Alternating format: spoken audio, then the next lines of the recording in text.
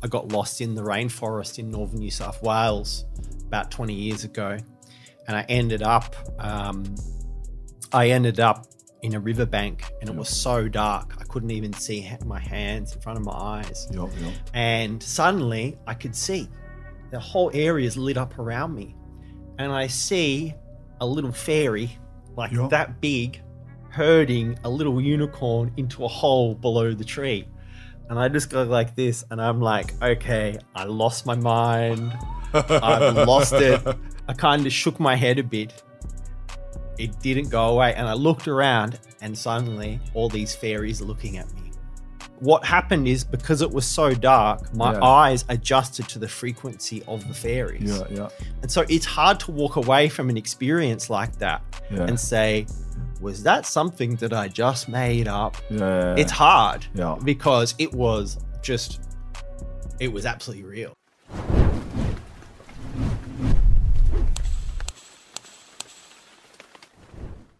All right, keep your third eyes open, strap yourselves in, lads, because today on The Search, we're going on a trip.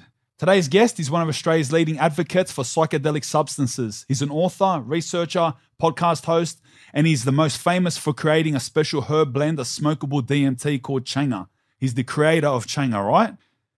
Which is now a global phenomenon. Today, his main job is facilitating ayahuasca experiences for groups of people, and he joins us today in the studio to help explore and expand our minds.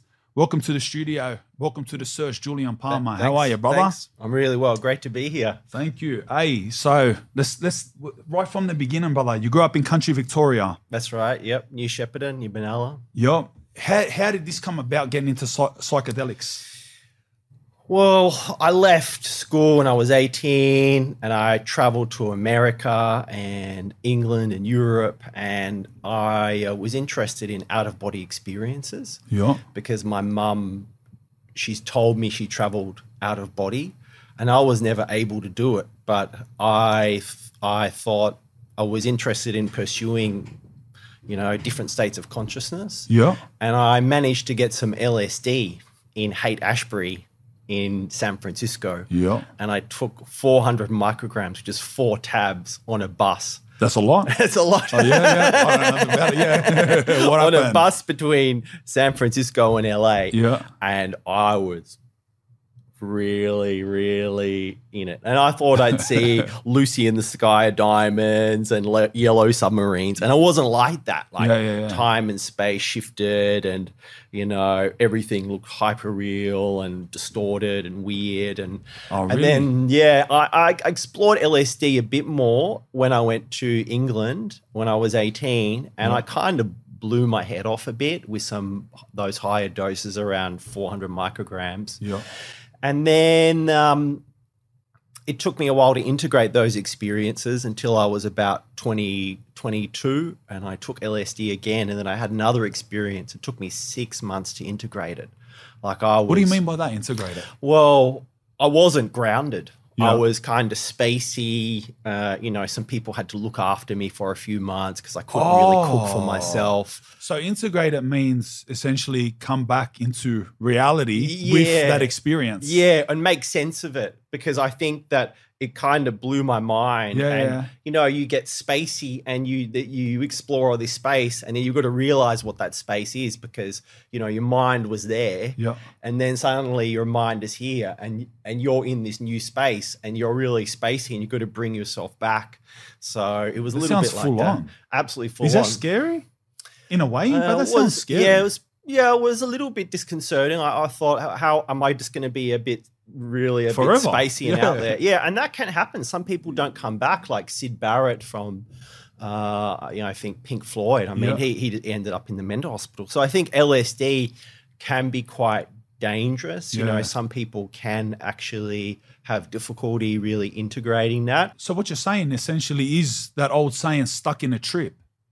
So so people take trips, they're disassociated and they're stuck that way. Well, I think LSD in particular can really bring people into a state that they might find really difficult to integrate. And I think say magic mushrooms and ayahuasca and mescaline from the cactus, all the natural psychedelics, you don't really get that. All right. It's just particularly with LSD. Yeah. I think that there's something about LSD which is kind of a little bit synthetic. It's not totally synthetic because it's made from the ergot, from the rye fungus.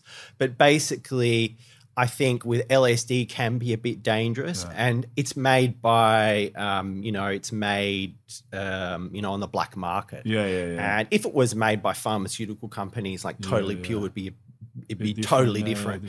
So what happened with the lad from Pink Floyd? I love Pink Floyd, by the way. Sid Barrett. Yeah. He ended up in the mental hospital, and he died. Oh, he died. I think he died maybe in the 80s. Yeah. So he was they wrote the song "Shine on You, Crazy Diamond." Yeah. I love the song "Comfortably Numb." Yeah. I love that song. It's about heroin addiction, I think. I always love that song. Yeah, geez. So you're saying your experiences is because you're saying you first seen it when your mum traveled out of body. Yeah. Do you mean that as in the sense like taking substances through that experimenting? Well, I think my mum telling me that inspired me to realize that there was something else out there. Some possibility out there, right? And when I took LSD, I began to see that possibility and I was interested in it. And so I think, in my early 20s, I kept exploring and I integrated these really powerful experiences, and I got back on the horse and I kept doing it. And I found as I did it, I went deeper and deeper and I learned more, and I found it fulfilling and interesting. And I was working in IT and web design, and my boss married an Icelandic woman and got married and moved to Iceland. And so I was out of a job. And so I found myself taking psychedelics as a full-time job in year 2000. Really? And I haven't really stopped. Yeah. What do you class as psychedelics? They're the drugs that you mentioned, mushrooms. Yep.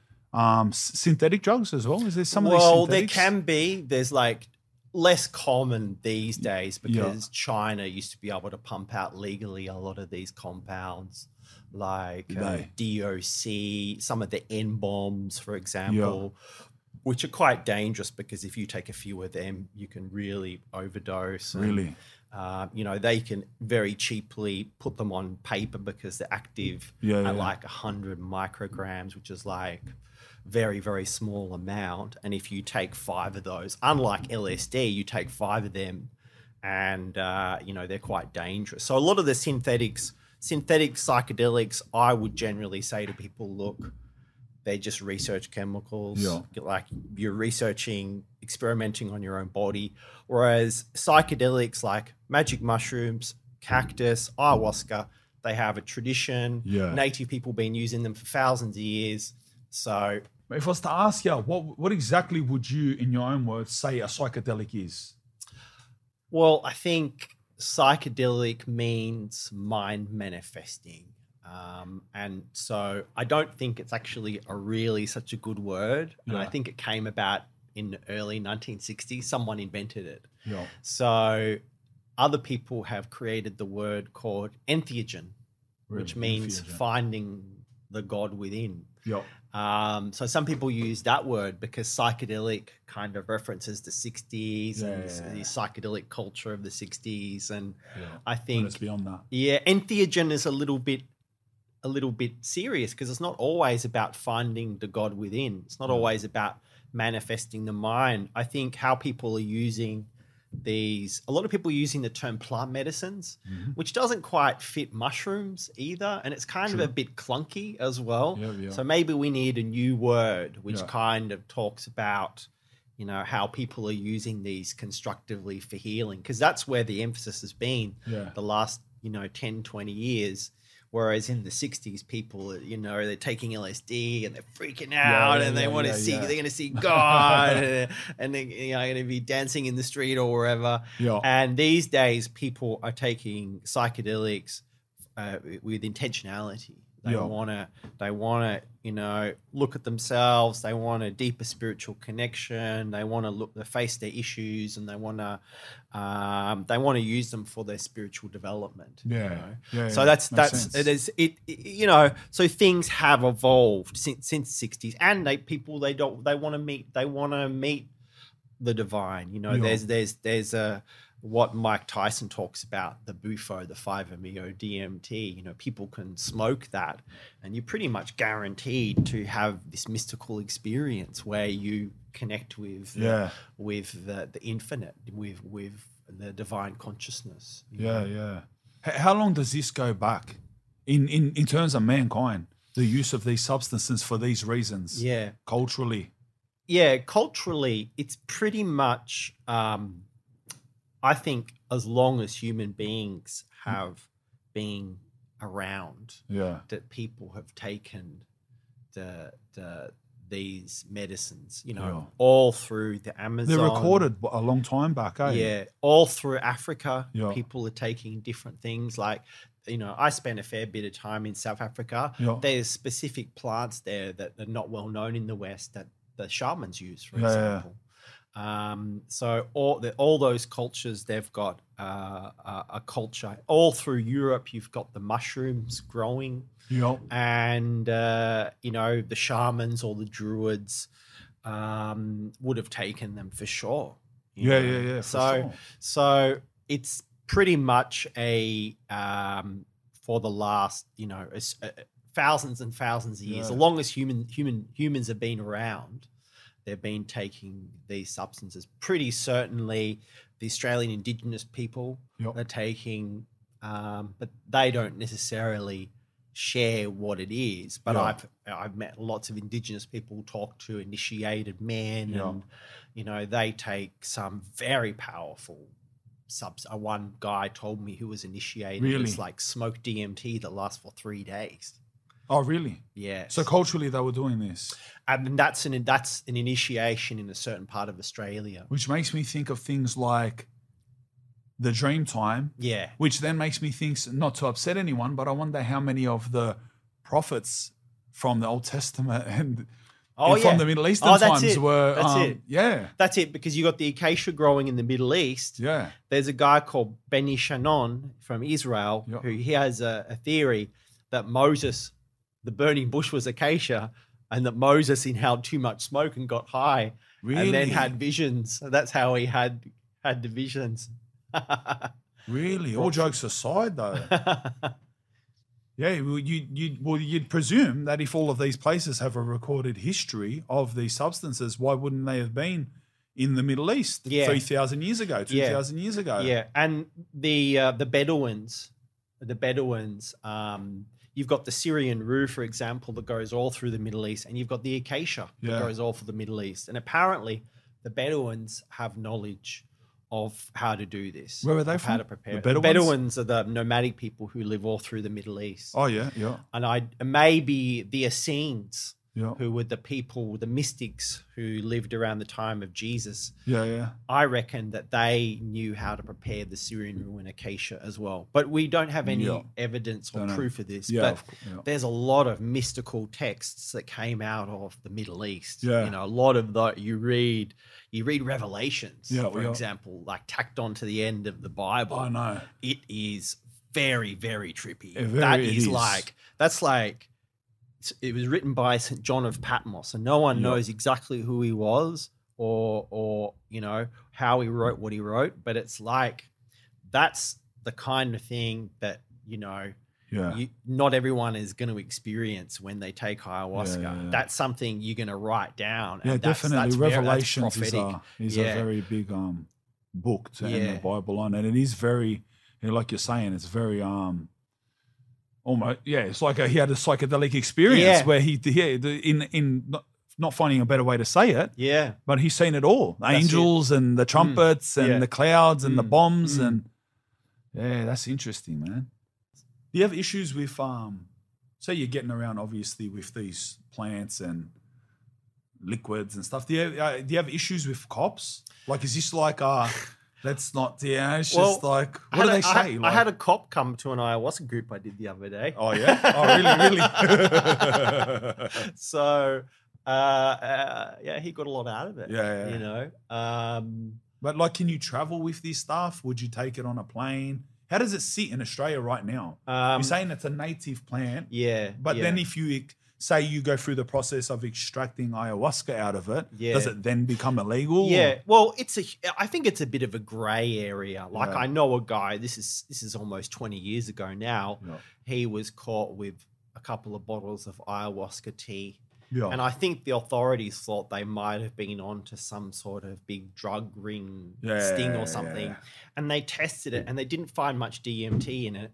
And it ended up, the judge apologized to him because he had all these good references and they saw that this was for healing. So I think a lot of it's about intent. So that case is the only case I know in Australia where someone's been charged with ayahuasca. Yeah. And so, you know, I actually know his lawyer as well, and his lawyer has lots of good contacts. And, you know, the AFP at that point were like, look, we're not interested in this. This is not a priority. I mean, you know, the cops should be after people, you know, jumping out of trees and stabbing people, shouldn't they?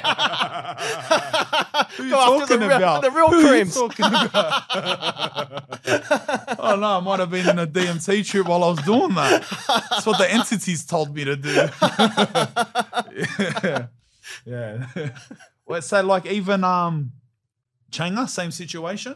Because Changa's more like it's more like a Yandi looking thing, it's right? More like a drug. I think people who, you know, there are people around the world making Changa, but they're fairly discreet and they're not like it's not getting sold with like drugs. You know, it's like people who make it, that's all they make. You know, it's not like a drug thing. They're not making lots of money.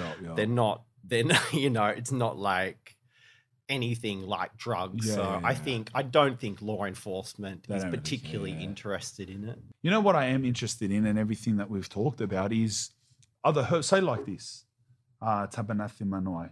That's how I say it? Yeah, Tabanath Manoi, Tabanath Manoi. These types of herbs, so the place where, so I'm taking Siberian ginseng. Yeah. That's not anything new or revolutionary. No. Rhodiola. Yeah. And like I said before, the lion's mane.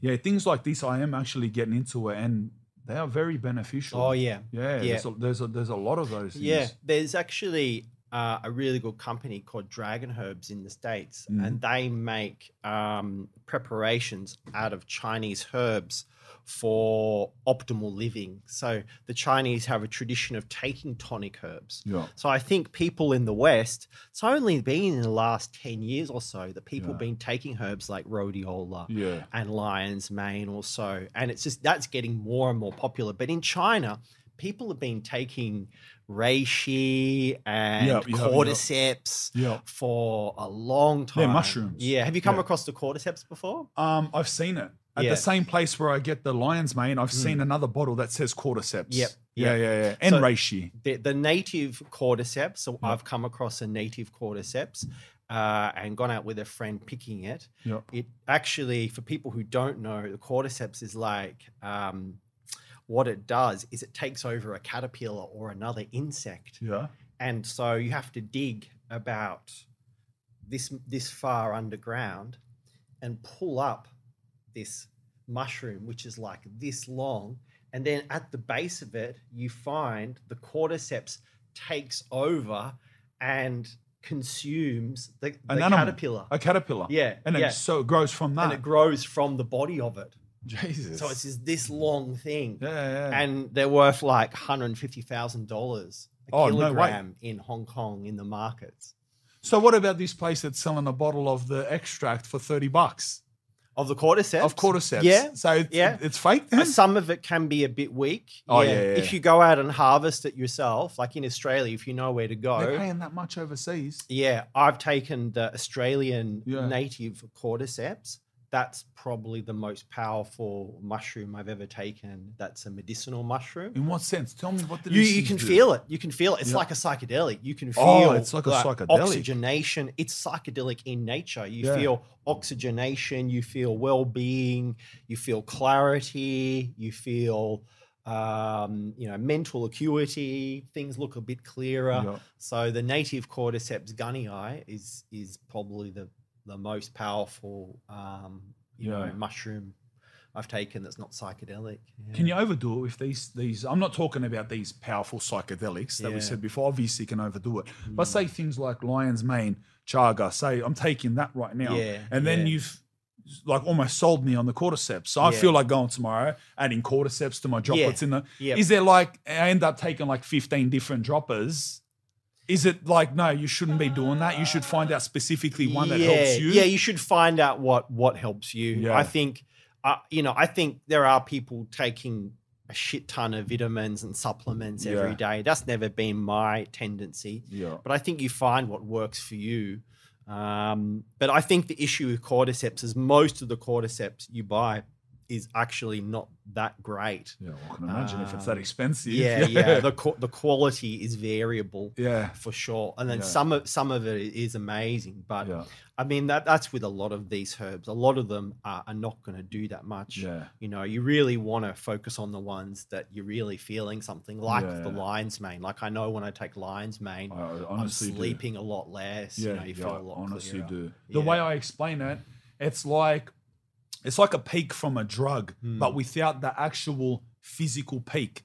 It's like your mouth doesn't go dry. You can sleep, you can eat. Like you're normal, you're slow paced, but your mind, it's just so fast and sharp in a way that isn't like yuck, like drugs. Yeah. Just so fast. Like I'm already like an over talker. But when I have these things, it's just like I'm like and it's not babble. It's like you know what you're saying. It's really powerful. Yeah. Like imagine how many people like use these things as performance enhancing things and have for a long time. Yeah. Especially people that are into like digital things. You know what I mean? Gamers, for example. Big things for gamers, I'd say. Yeah. Yeah, there's all kinds of things like paracetam and aniracetam and... What are they? Oh, they're nootropics. There's all kinds of... So all these things are called nootropics? Nootropics. That's like smart drugs. Smart drugs, you can take DHEA and L-tyrosine and all kinds of things. But I personally stick with the plants, the mushrooms. Yeah, is the specifically those ones? Yeah, the natural ones. To MDMA to a certain degree. And MDMA and psilocybin mushrooms these days are very much in the spotlight because science is finding they are beneficial for treating PTSD, treating depression. I've actually seen that. I've seen microdosing, it's called. Well, there is that. There is the microdosing. I think there's been a little bit of scientific research go on about microdosing where they're actually finding that microdosing is not as good as it's cracked up to be. Really? Yeah. I think people who are into psychedelics like myself were a little bit skeptical about microdosing because we're all about the macro dose, which is, taking the bigger dose. A lot of people... having the more moment. That's right. That's right. And I think a lot of people are microdosing. They're taking little bits of LSD so they can perform better in the corporate environment. Oh, really? Yeah, that's like where a lot of it's coming from because a little bit of LSD, like, 1/10 of a tab or something like that. You will have an enhanced performance. I heard that about mushrooms too, psilocybin, taking 1/10 of the normal dose. That's right. It's a whole cognitive change. Like you're seeing things you wouldn't usually see in different ways. Well, it's the idea with microdosing is a subperceptual, which means you're not going to feel it. Yeah. You're not going to have, you'll be able to drive your car, you'll be able to work, but it's going to do something in the background. And hopefully you're going to feel a shift. I think a lot of people are microdosing mushrooms now for depression. Yeah. Which is where I heard about it, depression and anxiety. Yeah. And people taking, lion's mane. Yeah, which I take. I take combining them, because it's something like, a few hundred milligrams, something like that, of dried psilocybin mushrooms per day. Yeah. You're going to, personally, I think you're going to feel something from that. But I would say you're going to get more benefit from just taking a dried gram of mushrooms a week or even 2 grams, more a small macro dose, because something like a dried gram is very manageable. What would you say about, just talk specifically about mushrooms now, how you said you would get more of a benefit. What would those benefits be in terms of mushrooms? Yeah, I think, say if you're taking a dried gram, that's not going to be very strong for most people. You're not going to be, having visions, or you're not going to be really that entering much a different realm. Yeah, exactly. But you're gonna see things a bit differently. You're gonna see have a bit more clarity in your vision. You're going to kind of have an enhanced awareness. But it's not going to be overwhelming. You'll be able to walk down the street. They call it a museum dose, because you could go to the museum and walk around and no one's going to know you're any different to anyone else. So I think, I would say if you take a gram of dried mushrooms, you're going to find the benefits psychologically. Because what I find, this is subjectively, because there's not much scientific research done on this, but what I find is there's a kind of inner alignment that the mushrooms are doing. And when I moved to the city in 2010, I'd take a dried gram every week, and it would help me just to live in the city. It would help like align my mind, align my emotions, and I just feel more together, more with it, a bit more perspective, balance. Have a clearer thinking, all that sort of stuff. So I think the mushrooms, they kind of sort you out internally. Because how I see them is as spirits, like Terence McKenna would talk to the mushrooms. Oh, really? Yeah, Terence McKenna. Is Terence McKenna the mushroom bloke that was on Joe Rogan? Is that him? No, Terence McKenna's dead. He died in 1999, but he popularized DMT in the 80s and the 90s, and he had this very trippy voice, and he'd talk about DMT and seeing the machine elves. So he's awesome. I recommend his YouTube videos and talks. And he would talk about taking mushrooms and then talking to the mushroom spirit. And engaging with it and asking it things. And I think and this is the thing, anyone can do that. It's not just, it's normal, In my world, people talk to these spirits of the mushrooms, of the plants, and that's completely normal. Whereas the traditional model, maybe from the 60s or something, is that what you're experiencing is a hallucination, like it's not real. Whereas these days, your mind's making it up. Exactly. Whereas these days, people are taking psychedelics, and I think one of the reasons why people are finding benefits in them is because they're getting some valid information there. They're getting some guidance. They're talking to the mushrooms or the ayahuasca or whatever plant it is, and they're getting some wisdom and guidance. So say with ayahuasca, it can be like 10 years of psychotherapy in a few hours. And that's because you have a psychotherapist who's a shit ton better than a human psychotherapist, who just can tell you exactly what you need to know and allow you to sort out your own mind.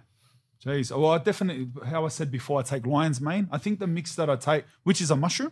That's right. I think that mix, I have 5 drops in the morning. It's lion's mane and chaga. Oh, they're excellent. They're excellent. And they sold it to me as a herb shop in Newtown. They sold it to me as like concentration and thing.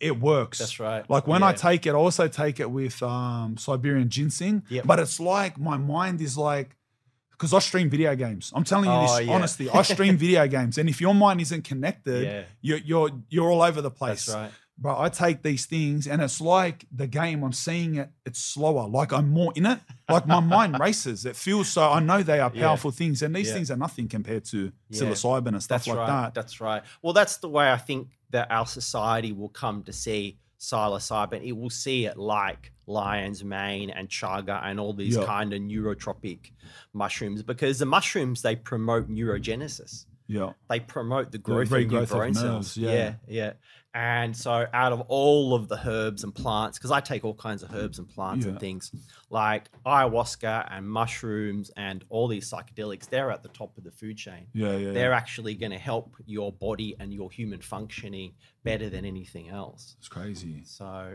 that's why I say... Tell me some of the things you take. So you just said you take the herbs and stuff like that? Because you obviously go into a herb store. Yeah.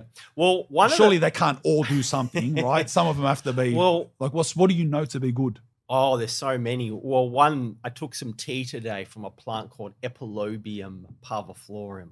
All right. Which is there's only 2 well-known herbs for the male prostate: saw palmetto and Epilobium parviflorum, and it grows in Europe. Palmetto? I've heard of that. Yeah, but this is not well known. So it's a tea for the prostate, which is like, the prostate is like the male womb. And it's very significant to the male.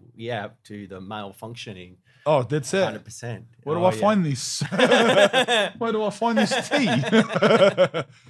Geez. So how did all of this get into DMT? So obviously, honestly, the first thing I heard about you when my manager said there's this interesting guy, Julian, he is the man who created Changa. How did you get into DMT? How did that come about? Well, when I first smoked DMT, it kind of changed my life. Like, I think a lot of people find that it just like a little lock has turned, and I found that a week after I had DMT, everything looks really clear and bright and defined. And then a week after I smoked DMT, I found magic mushrooms in the field for the first time and started taking them. And at that time, this is in 1999, not many people really into this. It was almost invisible. It's cool lately. But exactly. You're well ahead of your time. There definitely was no Joe Rogan presenting. No one knew about it. It was like a mythical thing. You maybe find out about it on the internet. But you could go to a festival in Australia and you wouldn't find anyone with DMT.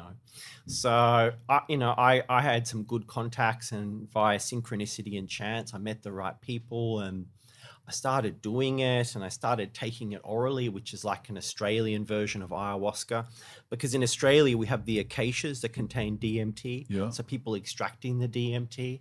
And so ayahuasca is the plant that contains DMT? No, ayahuasca is a vine that comes from the Amazon, and you make a tea from the vine, and they add plants that contain DMT to the ayahuasca brew. Okay. So it's like a vine, and then they add leaves from other plants that have DMT in them. And the ayahuasca assists in extracting it, or? The ayahuasca is like technically an MAO inhibitor. So if you just eat DMT by itself, it won't do anything. Oh, okay. So you need to have the ayahuasca to actually activate the DMT. All right. But Dennis McKenna, who's done more research than anyone else on ayahuasca, he says he researched and made clear how ayahuasca works pharmacologically. He said how ayahuasca works is a complete mystery. Because like what I said, ayahuasca, Dennis McKenna is Terence McKenna's brother, and ayahuasca talks to Dennis McKenna. And he takes ayahuasca regularly, and he will have dialogue, and he's open about talking about that. And admitting that, even though he's a highly regarded scientist. So basically, in the ayahuasca world, ayahuasca is considered like a plant spirit. And when people drink ayahuasca, they will experience talking to the ayahuasca spirit. The ayahuasca will do healing work with them. And, they will feel... So these are this is Native American culture. Native Amazonian culture that the ayahuasca comes from. Pretty much a lot of tribes in Amazonia, they use ayahuasca. Not all of them. And they traditionally use it for their shamanism, for their healing. Some tribes, I've met people who've taken it with the tribes. They'll take it during the daytime. The whole tribe will take it. And they'll have a party in the forest. That's it. They'll just be enjoying being together in the forest. Can you tell me, see how you said before the first time you had DMT and you had that experience? And I hear people say that a lot.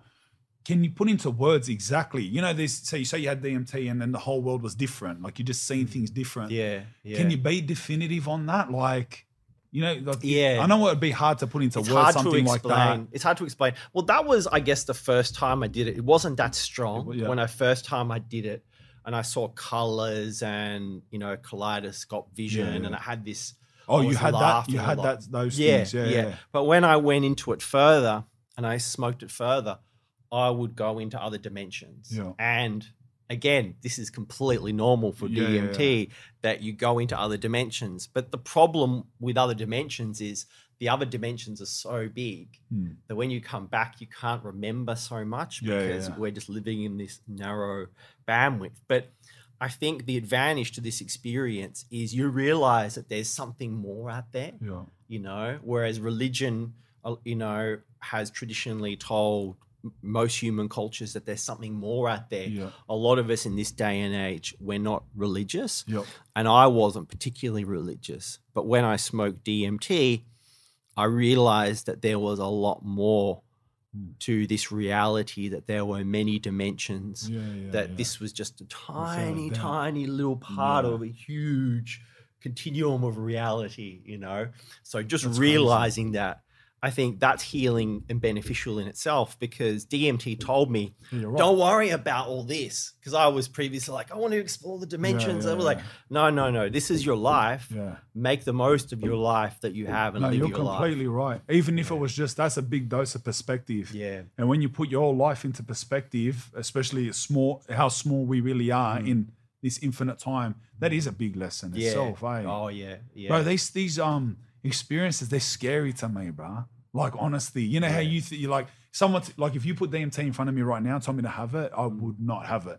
Like, I'm just scared. I have that fear. It's like, you know, when it's just so intense. Do you know what I mean? From what I hear about it, it's like, I would honestly be so, do you see people go into it with the wrong mind state and it's a real bad experience?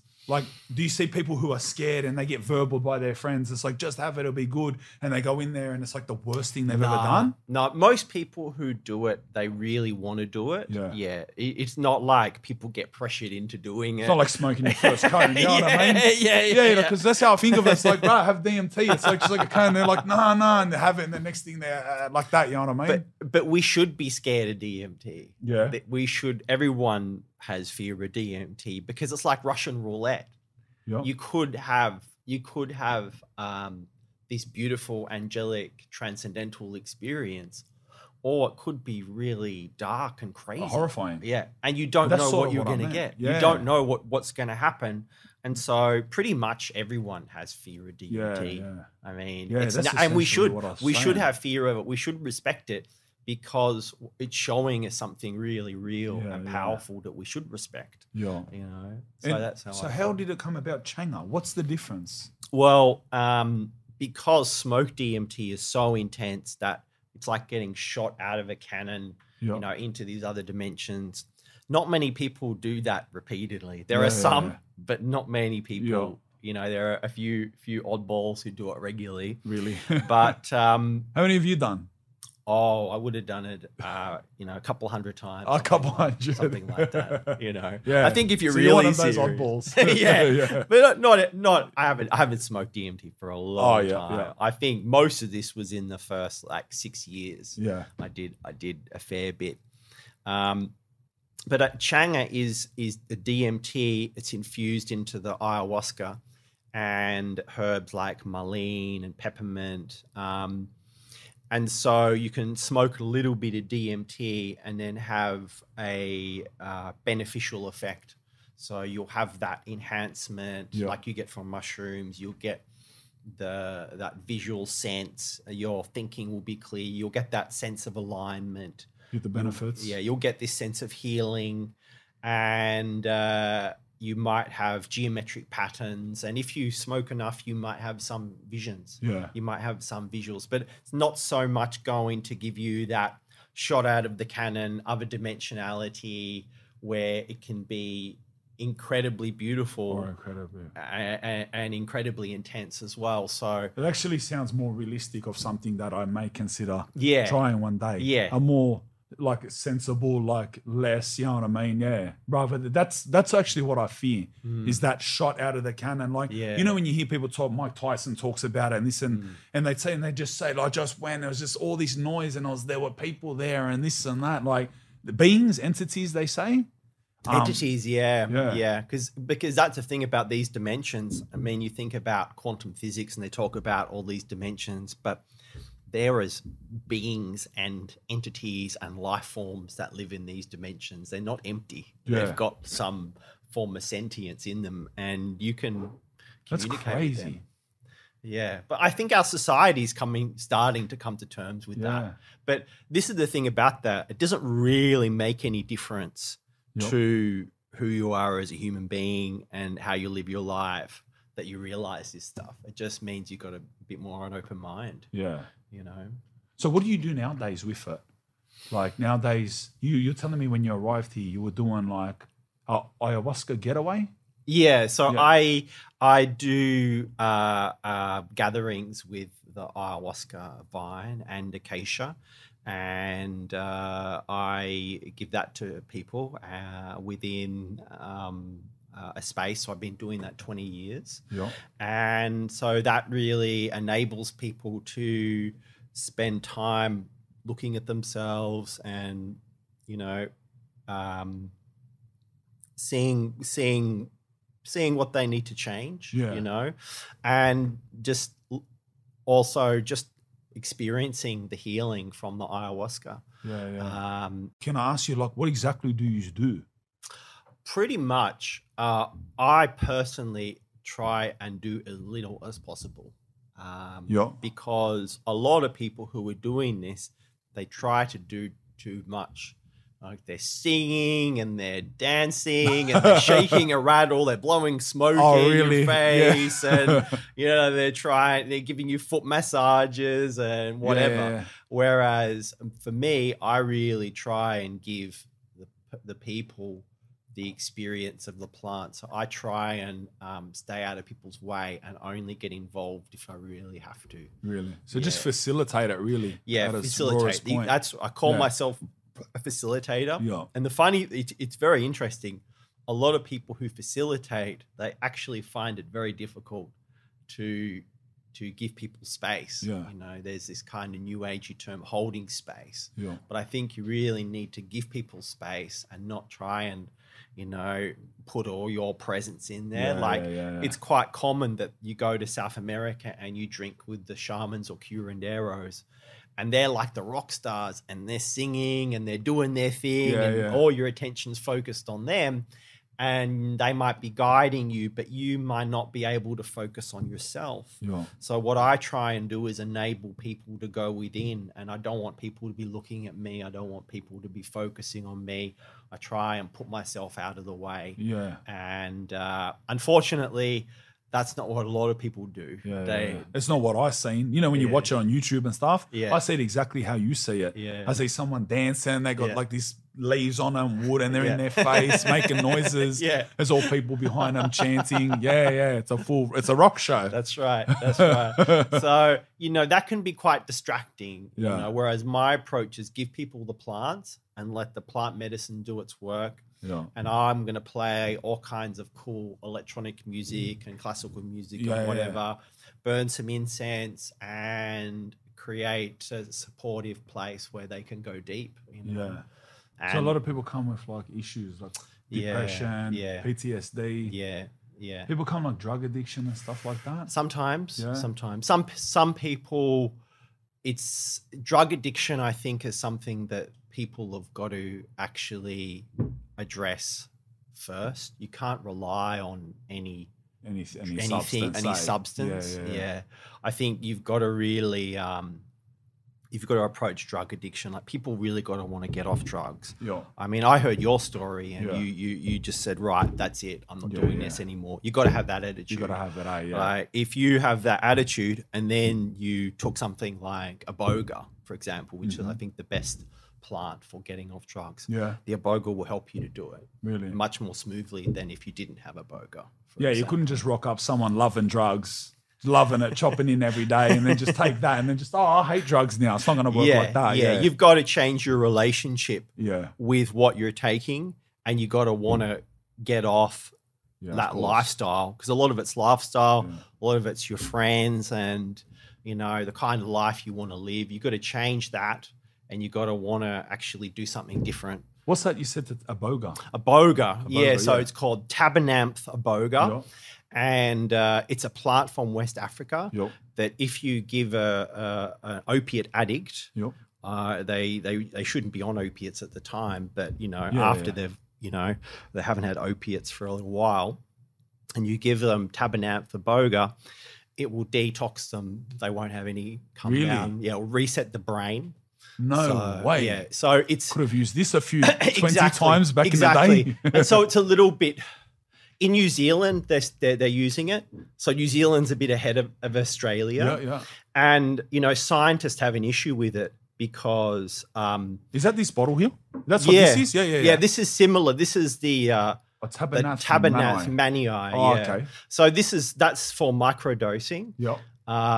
And you can just take very little bits of that, and that will help people to just get some clarity, energy. So that's a very good form of microdosing. Yeah. So, you know, certainly something like the Tabernath Manii could help with addiction. Really? But again, you gotta want to get off it. The plants will help. Yeah. And, you know, I think Like anything in life, eh? Yeah. I think, you know, governments are a little bit wary about the Tabernamph Iboga because, and scientists as well, because they're like, we don't understand how it works. They know it resets the brain. They know it gets people off opiates, but it's like, oh, people have these visions where this, you know, big black African spirit talks to people and says, all right, talks to them about their childhood and what they actually might have gotten wrong in their life. And it I can imagine they'd be pushing back on something like that. Yeah. So it's quite confronting to the scientific paradigm because scientists, top neuroscientists trying to understand Iboga. Yeah. They can't understand how it works because it's like a superior technology. It's like, what is it? Arthur C. Clarke said that any superior technology appears like magic. Really? You know, that it works. It's like, how does it work? How does it do what it do? So, you know, all psychedelics, we don't understand them. They appear like magic, how they work. Yeah, you know? I get you. These ayahuasca getaways that you're doing or you've just done, this is what people travel to like Peru and stuff for. Yeah. So there's a little culture in Australia of people. I mean, there might be, I don't know, there might even be 50 people in Australia who do these ayahuasca retreats. That run them? Yeah, that run them. And they do weekends, one-nighters, they do retreats. Yeah. And especially with the lockdowns, a lot of people can't go to South America. And we have our national floral emblem, the acacia, which contains DMT. So we can just, you know, pick some of, that's the emblem. That's Australia's national floral emblem. It's the gold is the flower and the green is the leaf. Oh, really? That's the national colours of Australia. Oh, that's it. So, you know, you can pick our local flora and, you know, lots of people in Australia growing ayahuasca. So it's quite accessible in Australia and lots of people are doing it and finding a lot of benefit in it. You would have seen the culture towards all of this change drastically since, because you're like old school in this now. Yeah. If I'd say if you've been doing this since the late 90s, you're as old school as it gets in. Oh no, there's much older school. Oh yeah, people doing it since the 70s. Yeah, since 70s, late 60s. Yeah. But you'd be one of the you know what I mean, leading the way. You're really leading the way. Yeah, well, What's the culture change been like? Now everyone's talking about it. Yeah, last 5 years, it's like a stock price. You know, everyone's like, you're just watching this thing rise. You know, you're watching this exponential interest and. It's a little bit scary in a way because I think there's, you know, Tim Leary, he had this belief that people he believed that psychedelics probably should be criminalized. And he put it forward to the government that maybe people should be given a license, like you get a license to fly an aeroplane or drive a car to take psychedelics. And back then people Tim, you're crazy. Yeah. That's never going to happen, right? Yeah. And I think we probably need to have some kind of regulation. Maybe not regulation, but we need to have respect for these states and realize that even though there's all this hype, well, they can, cure depression and PTSD and all this stuff. I think that we are opening up Pandora's box. We are, engaging with the mystery. And at this point in our evolution, we don't know shit about how to deal with what I love we're how you're confronted saying with. this. I actually love how you're saying this because anyone else would expect your experience and what you do for you to come on here and just be absolutely for it. It's the best thing in the world. Everyone should. No, and I'm genuinely surprised and love that you said it that way. Like, even though it's this great thing, but we need to understand that there's like, if you approach it the wrong way, a lot of bad things can come with it. Yeah, that's right. We need to tread very carefully. Yeah. And it's kind of weird at the moment because there's a lot of people with a lot of money looking at psychedelics like it's the .com boom in the late 90s, you know. And a lot of that is just kind of hot air, like the .com boom is. It's like that stock price. Everyone's looking at the money. This isn't about money, you know. So, the first 7 years of doing ayahuasca groups, I didn't charge any money. Yeah. I did it for free. I did it for the love of it. Yeah. And I think that's where we need to come from, with it. We need to keep it pure. And I think with all this money coming in and all this hype, there's a lot of just people blowing in and there's a lot of people who don't really know what they're doing and shit can go sideways. 100%. And I think, unfortunately, as human beings, we learn from our mistakes individually and collectively. Yeah, shit went sideways in the 60s, in the late 60s. Yeah, a lot of shit went sideways. And I think people are like, right, we learned from the 60s and we're moving on and we're not going to make the same mistakes and everything's going to be good. And I would say, yeah, but we don't know what we don't know. Yeah. And someone like me, I have a little bit of an understanding about what a lot of people don't know. Yeah. And there's a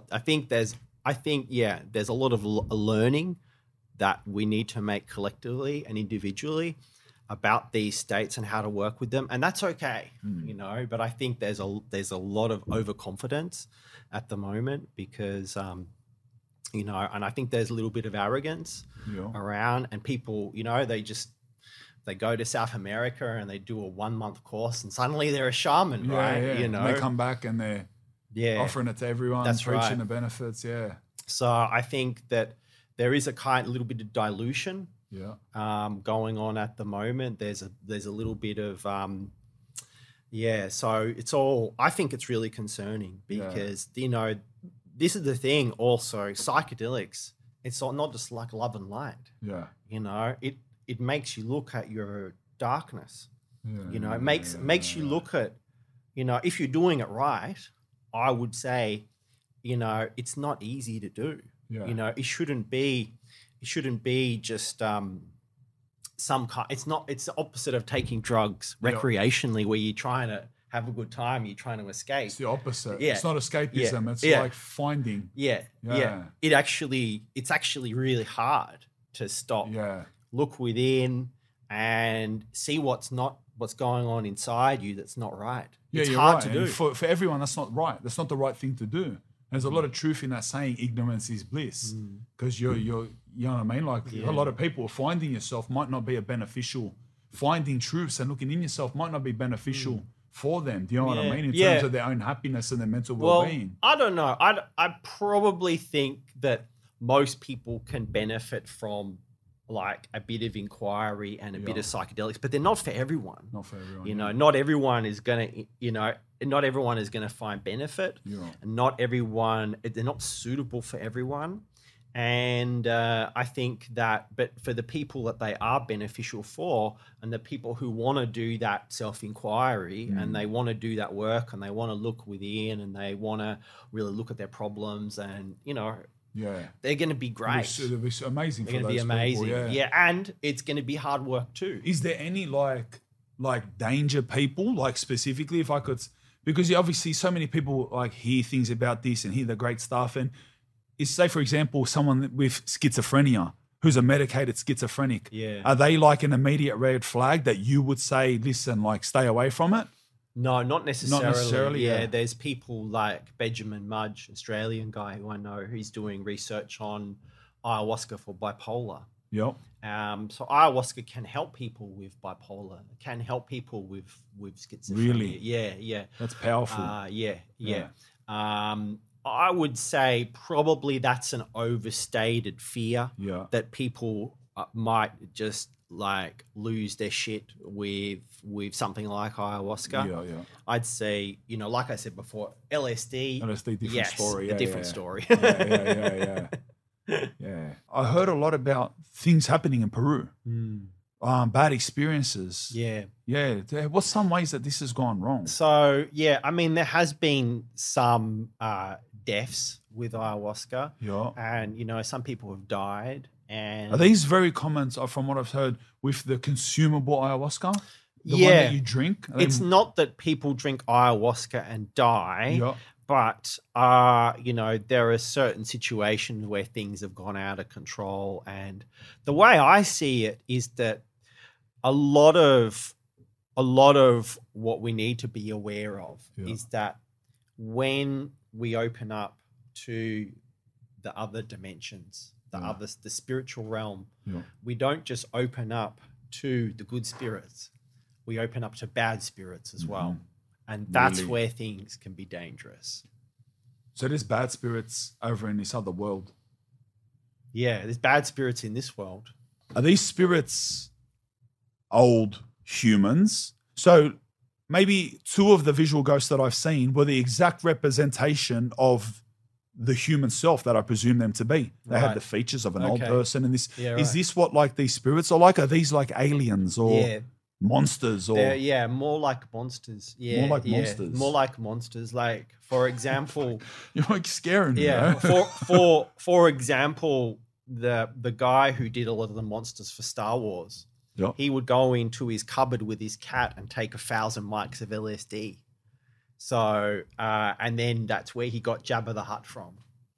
The big slug looking thing. Yeah, and all those creatures out of Star Wars. So that's where he got those. So the guy who did Alien, H.R. Geiger, he said people think that I am drawing from fantasy, but actually I am depicting reality.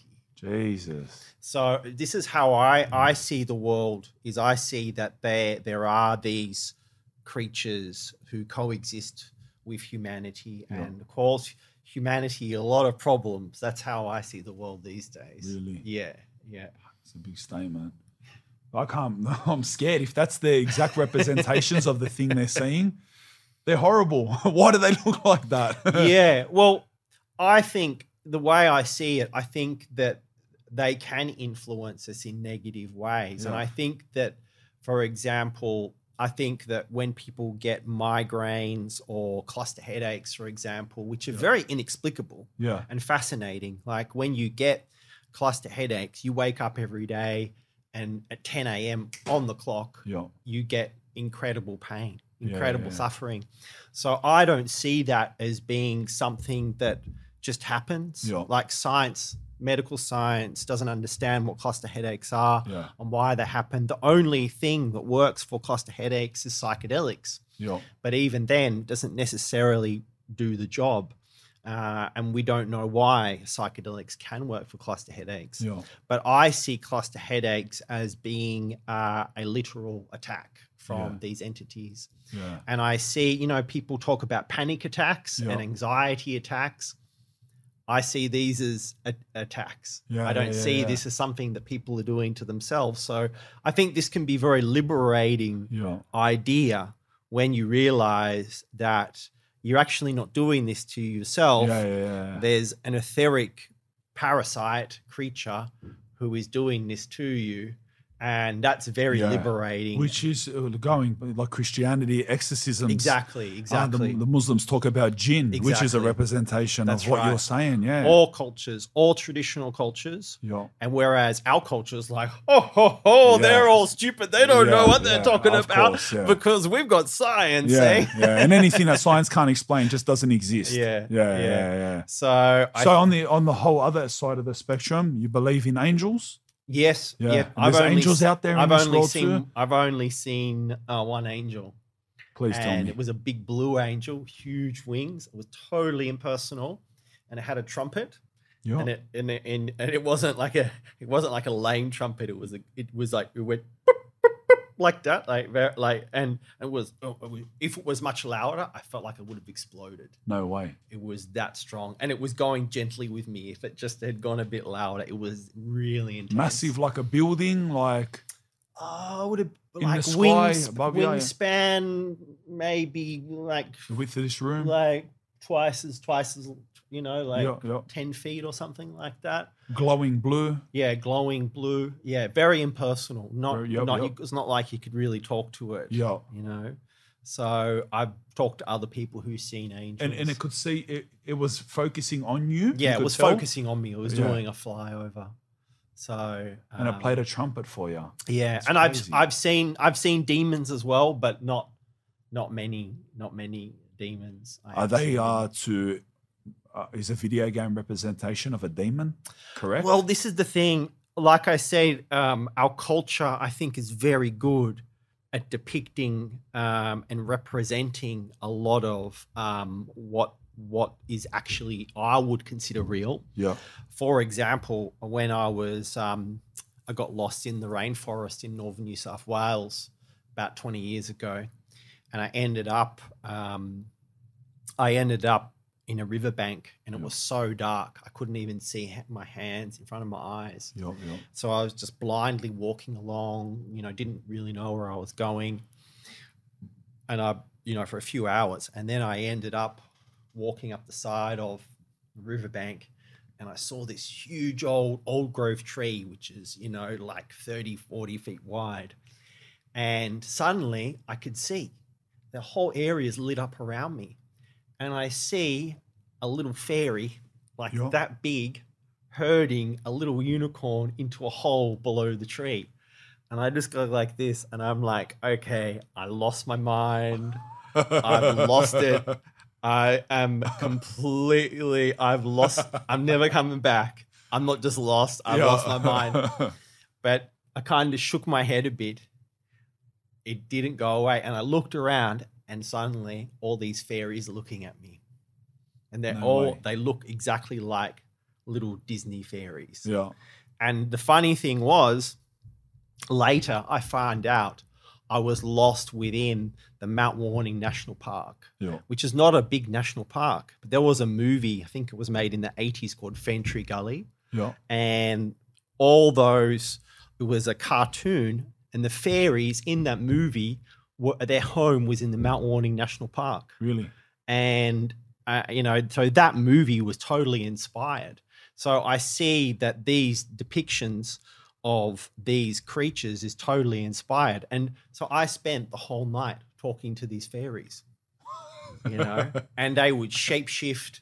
They would, I'd sing and they'd dance, and, really? They'd light up, and they showed me the way out of the forest. They led me out of the forest. That's pretty intense, bro. Yeah. So can I ask you how you end up getting lost in that forest? I was looking for trees that contain DMT. Oh, really? Yeah. I was out there, and I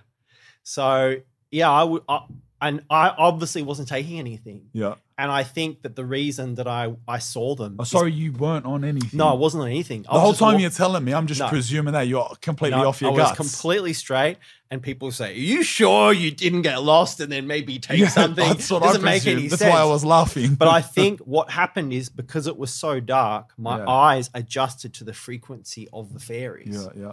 And so it's hard to walk away from an experience like that and say, was that something that I just made up? Yeah. It's hard because it was absolutely real. Yeah. And they led me out of the forest. Yeah.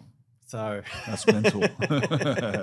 You know, like say with the Changa that the smokable DMT, is this a big thing? Like worldwide? Yeah. Is this catching on big? Oh yeah. So in these circles, are you like a celebrity?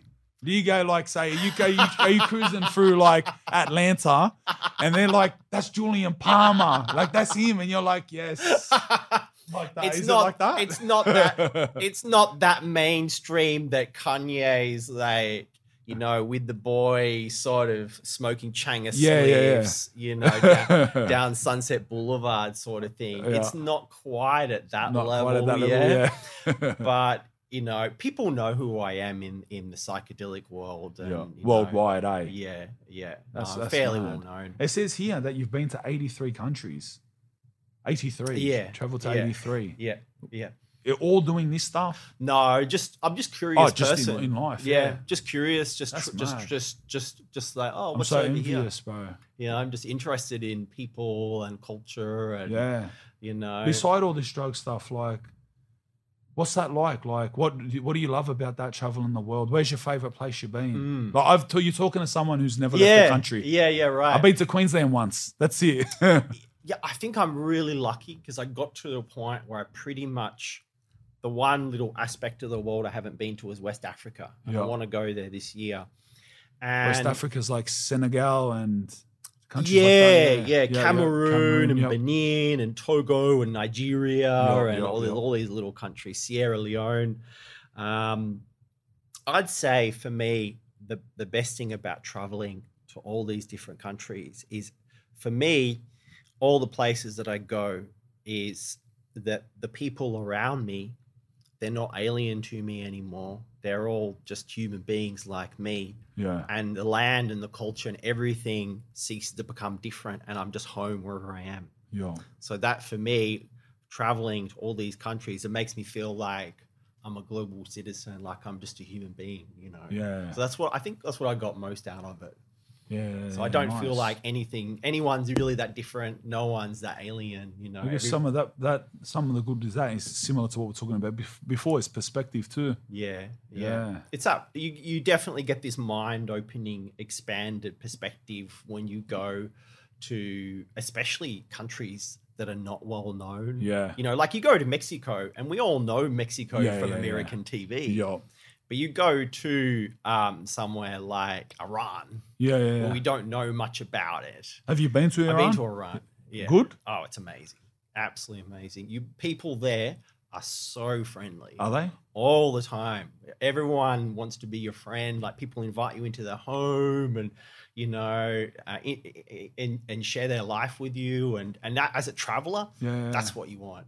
Like, that sounds gross. You know, you go to many countries and people just, you know, they don't want to know about you. And you know what? I'll tell you the truth. I bet you 90% of the people watching wouldn't assume that about Iran. Yeah. Yeah, you wouldn't. Well, that's the thing where we have this propaganda that Iran is our enemy. Yeah. But this is the thing.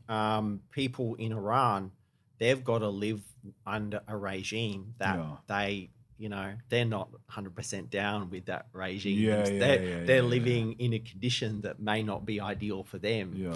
You know, the regime isn't them. A lot of those countries are like that, eh? Yeah. The regime is different to the people. Yeah. Oh, they're super friendly, beautiful culture. Highly recommended place to go. Yeah. But to finish up, tell me, why do you do what you do? Like, what do you hope to accomplish with this, and what's the outcome you hope that you get from this?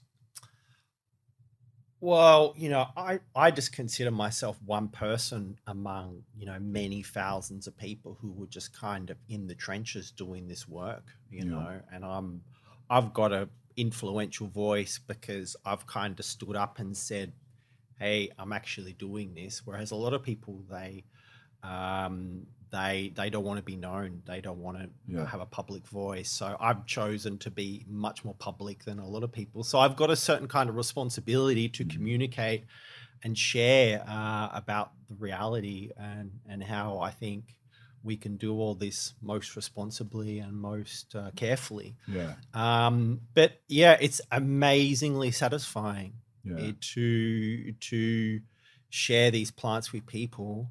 And I think a big part of it when I organize groups is the connections that happen between people. Yeah. And a lot of it is the intersocial healing. You know, people, when you bring people together for the excuse of taking these plants together, you know, whole new friendships, social circles can form, and it becomes a culture, you know. So I think I've been focused on trying to create culture because in Australia, you know, a lot of people might try to replicate or mimic what people in other cultures are doing. I've just been trying to create a new culture and do something, do it how I think it should be done and the right way. And, you know, do it in a way that I feel has some footing, it's secure and that works. So for me, it gives me a sense of power, you know, that I'm actually influencing people, that my words are making people think. Like it makes me feel, gives me a sense of fulfillment and meaning that I'm doing 100%. Something meaningful and I'm helping people. Yeah, we are. Yeah, you're definitely at the forefront of paving the way in these days anyway. Yeah, good stuff, brother. Thank you for coming on. Yeah, thanks, Spaniard. Love it. Thank you, brother. It's been awesome. Nice.